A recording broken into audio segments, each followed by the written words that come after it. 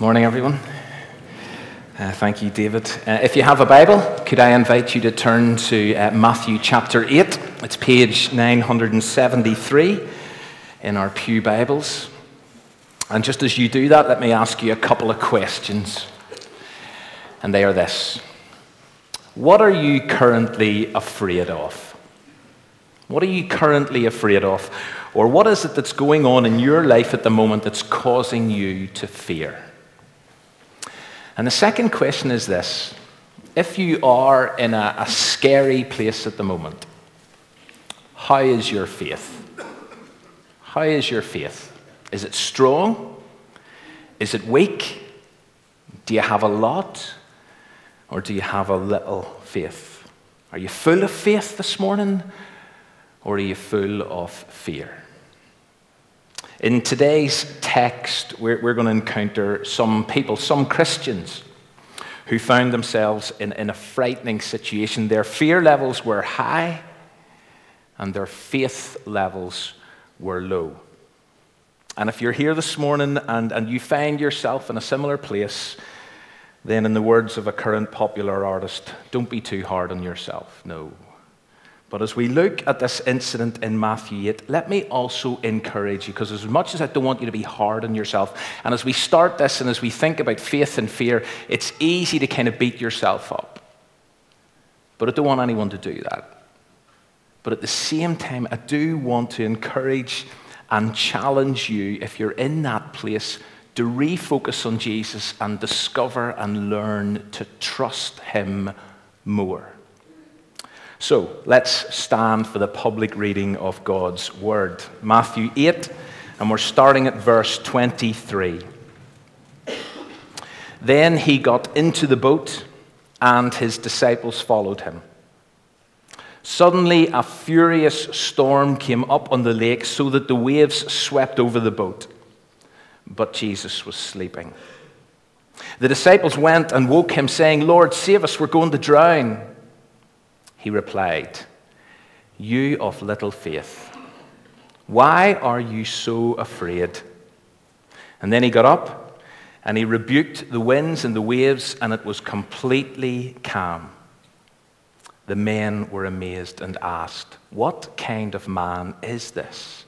Even the wind and the waves obey him." Grab a seat. 3 weeks ago, we introduced this new series, Treasure the Questions, where we're going to explore some of the questions that Jesus asked in Matthew's Gospel.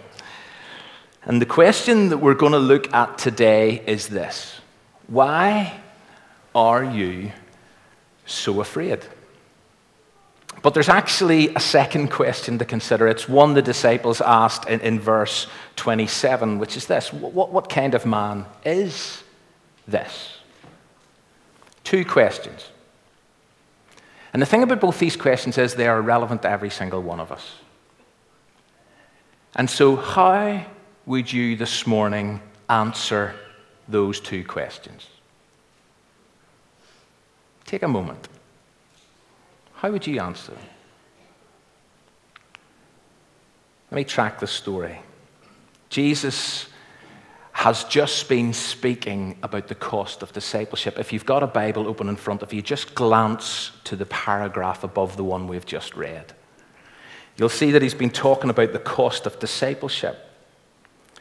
And he's responding to someone who asked him, "Listen, Jesus, I want to follow you wherever you go." And one disciple, as part of this conversation, wants to go and bury his dead father first.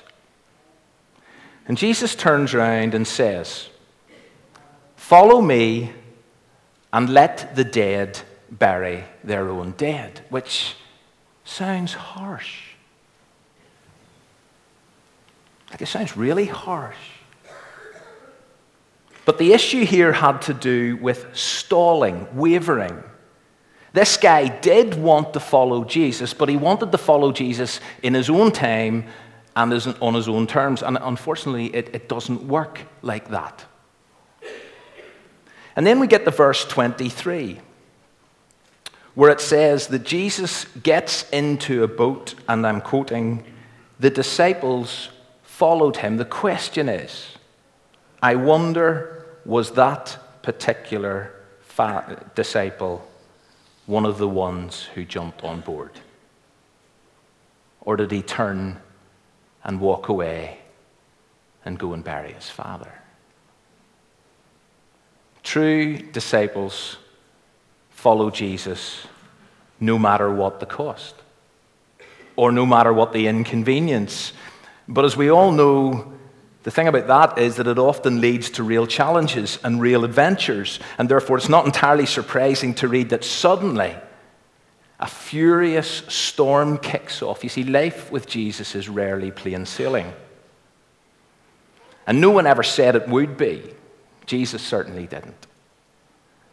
And this was a serious storm. In fact, the word that Matthew uses here is seismos, which actually or literally means earthquake, implying that some mighty force had suddenly stirred up the placid Lake Galilee into a total frenzy. And there is this line of thinking that sees this incident as actually another attack of the powers of darkness, that Satan is involved in this freak storm as he tries to undermine the mission of Jesus and play havoc with God's fallen created order. And I know we've got to be careful not to become preoccupied with the devil or to give him too much cred for a lot of the mess that we see around us. But you know something? We can't rule him out. And we can't write him off every single time. Sometimes earthquakes, etc., may be the evil intentioned attack of Satan upon humanity and upon God. And in a week, whenever we have seen the damage and the mayhem that can be caused by earthquakes, if nothing else, we are reminded that we do live in a fallen world, and things are not the way they're meant to be. Horrible things happen, but they won't forever. So there's this furious storm, this seismos. Here is Rembrandt's famous 17th century painting of this scene. It's called "The Storm on the Sea of Galilee." And I know it's maybe not clear to everyone, but Rembrandt powerfully captures the huge swell and the thrashing waves that threaten that little boat and threaten the lives of every single person who's on it. And you can see some of them there hanging on to the boat for their dear lives, trying their best to lower the sail. And down at the bottom of this picture, at the stern of the boat, and as I say, I know this is hard to see on the screen, but is Jesus. And around Jesus, the bottom of this picture is almost this sense of calm. And according to the end of verse 24, despite the furious raging storm, Jesus is asleep. And the disciples can't process this. They can't get their heads around it. Here they are on a treacherous lake, scared witless, even though some of them are seasoned sailors. And Jesus, the one that they've followed, the one that they've given their lives to, the one that they've jumped on board with, he's fast asleep. He's seemingly oblivious to their situation, to their fear, to their danger, to their peril. And I know I've got to be careful not to push this too far, but you know the question I want to ask you this morning is this: what is your treacherous lake? What is your treacherous lake? What is your difficult situation that feels uncertain, that feels scary, that feels life-threatening, life-altering? What is it that you are facing and dealing with that seems that it's going to overwhelm you, that it's going to shipwreck you? Is it a difficult relationship? Is it a broken relationship? Is it a break-in relationship?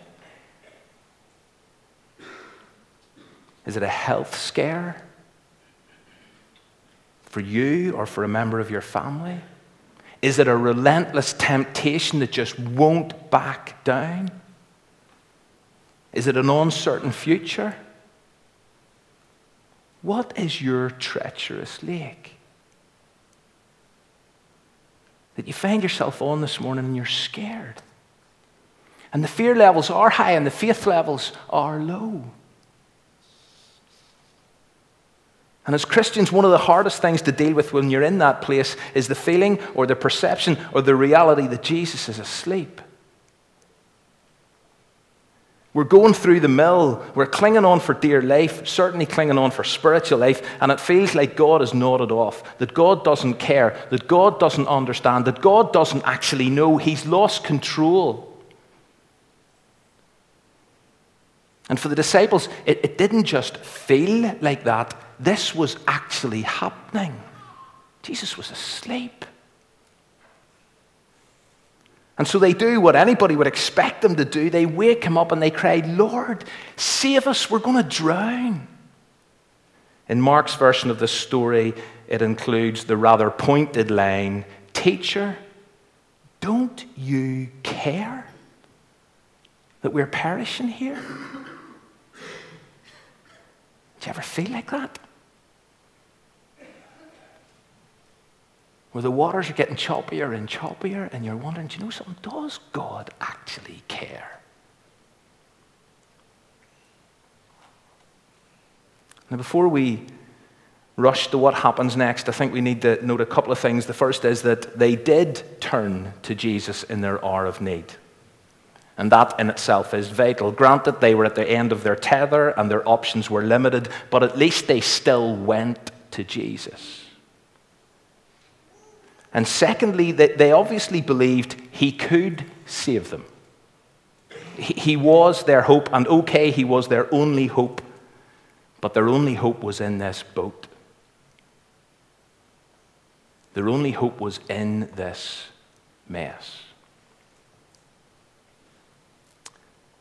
And again, if nothing else, I want to suggest that this moment and this picture acts as a reminder that even in the difficult circumstances of life, it's important to know that Jesus hasn't jumped ship.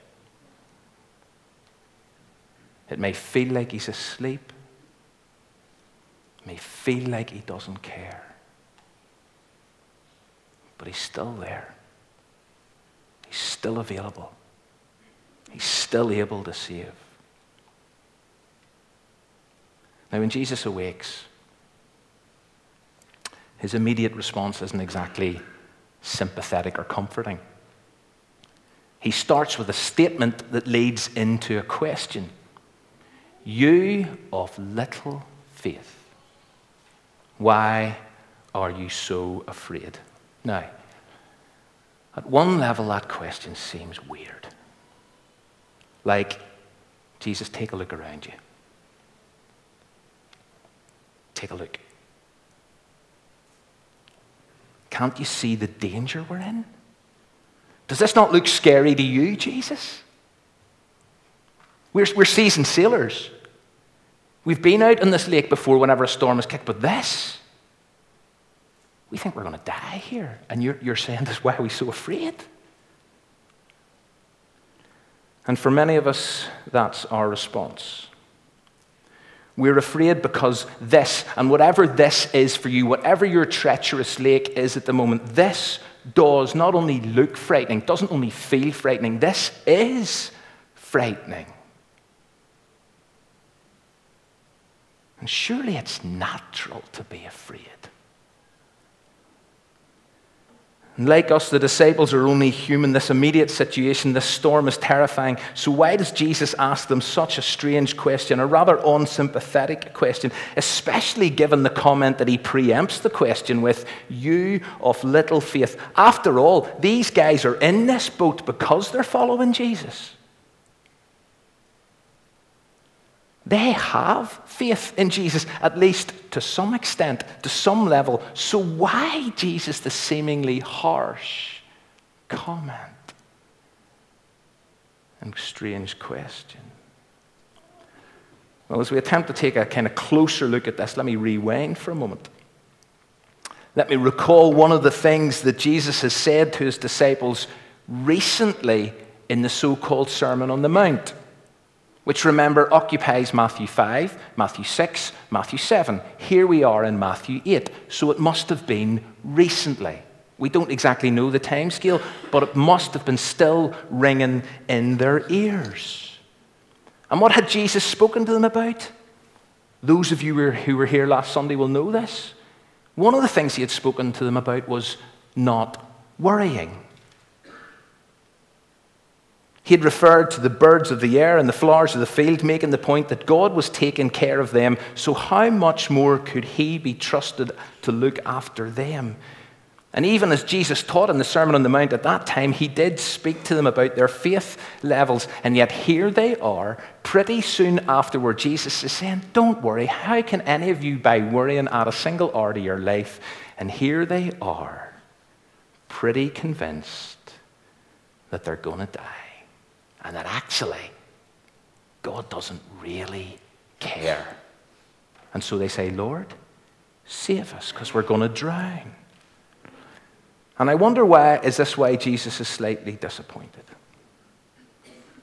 He had spoken into their lives. They'd heard it. They'd believed it. But when it mattered, when it was put to the test, what happened? They buckled. They lacked faith. They panicked. They got scared. But who wouldn't? How many of us sitting here this morning know and believe that God will never leave us nor forsake us? We've read that. We've heard that. We believe that. We know that if a sparrow falls to the ground, God notices. He even numbers the hairs on our head. We know and we believe that God cares for us, and therefore we should cast all our cares on him. We know that. We believe that. And yet when the storms come, and when the waters churn, and when the ground shakes, and when the skies get darker, who doesn't get scared? Afraid? Panicky? Who doesn't feel their faith stretch to the point where it feels like sometimes it's going to break? Don't be too hard on yourself. Even the first disciples freaked, and they had Jesus physically with them, even if he was asleep. But although that's worth saying, I don't think I can leave it at that. I'm not sure I can simply use the disciples' lack of faith and their fear to justify mine. I've got to push into this a bit further. Because I think Jesus was actually wanting to call his disciples on. He was wanting to use this moment to teach them more. It's a bit like Peter walking on the water incident. Do you know, Peter is doing fine until the wind and the waves stir a bit, and then he starts to panic, and he starts to sink. And what does Jesus say to him at that point? Why do you have so little faith? And why do you doubt, Peter? And so what's going on there? What's going on here? Why is Jesus pushing this? Why does Jesus say these kind of things and ask these kind of questions? Why does he seem to be a little annoyed with his disciples? And maybe the critical issue is relationship and trust specifically. You see, the disciples' reaction to this storm and Peter's reaction to the wind and the waves ultimately calls into question their relationship with Jesus, their trust in him. You see, whenever I say I have faith in someone, whenever I stand up here and say, listen, I have faith in Jesus, it means a number of things. It means I rely on him. It means I depend on him. It means I trust in him. And to have faith in Jesus implies a whole range of ways that we actively relate to him. It's the language of relationship. As someone has said, faith is a living, dynamic relationship that is more akin to trust than anything else. Jesus is possibly impatient with his disciples and his followers' lack of faith because it really comes down to this: we don't trust you. I don't trust you in this mess. It's okay when things are going good. It's okay when the water is calm. But you see, when it all kicks off and churns up, and becomes treacherous, we don't really trust you, Jesus. And maybe it's not so much that Jesus is frustrated, it's that Jesus is hurt. We often use the words belief and faith as if they are synonymous, but they are different, and the differences matter. As one writer put it, faith isn't believing without proof, it's trusting without reservation. And let me try to illustrate this a bit further, and you'll have heard something like this before. Imagine you're watching some high-wire tightrope artist walking between two buildings, and there's no safety net, and he walks it, and then he maybe even cycles it, and he skips it. And you come to believe, something, this guy can do almost anything. And then the person who is hosting this event, the MC, the announcer, the presenter, he then asks the questions: how many people believe that this guy can now cycle across this wire carrying someone on his shoulders? And along with everybody else, you go, yeah, I believe he can do it. I've seen him do what he has done. I believe he can do that. And then the MC turns around and says, right, hands up if you want to volunteer to jump on his shoulders. And the question is, do you keep your hand up? Well, you see, the difference between belief and faith is the difference between dropping your hand and keeping it in the air. Ultimately, faith is not just about believing certain things, it's about putting your trust in someone. And so the question I want to ask you this morning is this: do you trust Jesus with your life? Do you trust Jesus with your life, no matter what? In every circumstance? Or only when it's going well? Do you know, at times our faith and our trust is strong, and at other times it could be so much stronger. And so, for example, we sing, as we will do in a moment, we sing, Spirit, Spirit of Jesus, lead me where my trust is without borders. Where we ask God to help us to trust him more, to trust him without limits, without reservation. Are we up for that? Are we really up for that? Can we sing songs like this with integrity? Can I? I know it's my favorite song. But can I sing it with integrity? And the disciples' faith in Jesus, their trust wasn't great at this moment. And so Jesus challenged them. But you notice he didn't then roll over and go back to sleep. He got up and he rebuked the wind and the waves, and immediately everything becomes calm. Jesus didn't just watch Peter sink without trace. He reached out and he pulled him back above water. And our little faith or our lack of trust doesn't mean that Jesus writes us off or walks away or falls back to sleep.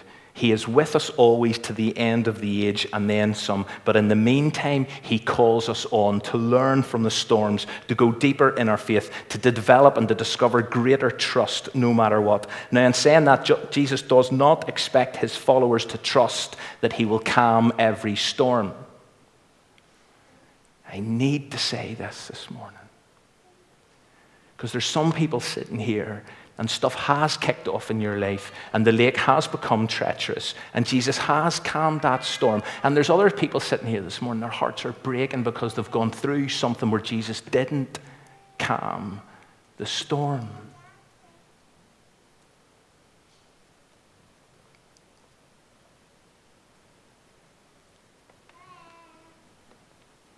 And so Jesus does not expect his followers to trust that he will calm every storm. And he didn't calm every storm in the life of the disciples. This wasn't the last storm they found themselves in.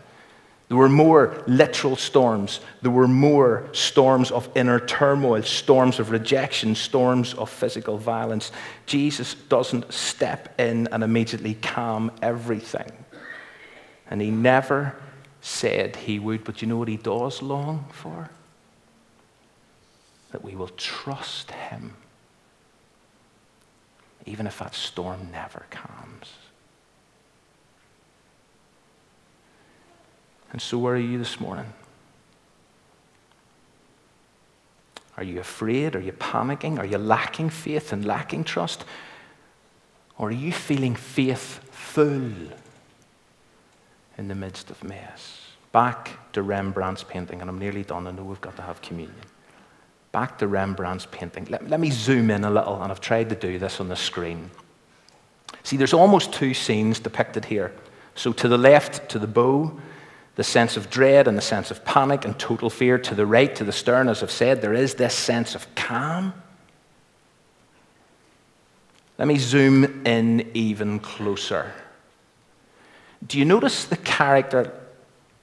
Oh, you can't see this guy here? And I know it's not clear on the screen. This is actually Rembrandt. I don't know how many of you know this, but Rembrandt painted himself into this painting. That's why there are 14 characters on this boat, as far as he was concerned. 12 disciples, Jesus, and him. And where has he put himself in this painting? Right on the border between the bow and the stern.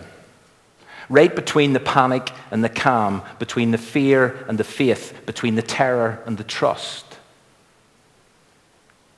And so the question I'm asking you this morning is this: where would you paint yourself into this? Where do you find yourself this morning in your circumstances, in your storm, on your treacherous lake? You full of fear? Feel as if you're clinging on for your dear life? Shouting, Lord, where are you? Why are you asleep? Are you going to save us? We're going to drown here. Or are you full of faith? Trusting in Jesus, no matter what. And so as we close,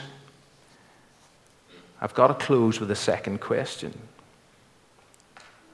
Because after Jesus rebukes the wind and the waves, and as I say, some people think rebukes the enemy's attack,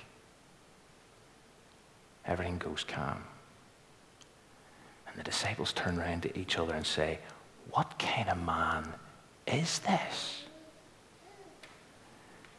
And slowly but surely the disciples are discovering more and more regarding the identity of Jesus. And maybe this is primarily what the text is about. See, as Jesus calms the storm, what he does here is he demonstrates identical sovereignty over wind and waves that is attributed to Yahweh in the Old Testament. Psalm 104 verse 7 reads, "But at your rebuke the waters fled." Psalm 106 verse 9 says, "God rebuked the Red Sea and it dried up." In Matthew 8, on this lake, in this boat, Jesus reveals a little bit more about who he is. Human, yes, absolutely. That's why he's wrecked and needs to sleep. Fully human, but also divine. And so he rebukes the wind and the waves because he is God. And if we link this together as we close, the question of trust and whether we trust Jesus in the storms of life is significantly influenced by your vision and understanding of who Jesus is. Because you see, if Jesus is who he says he is and who he has proved himself to be, then like the disciples, we can stand or kneel or bow, amazed is what it says in our text, in awe, in worship, in submission, in trust. Why? Because the someone that we trust is none other than God Almighty.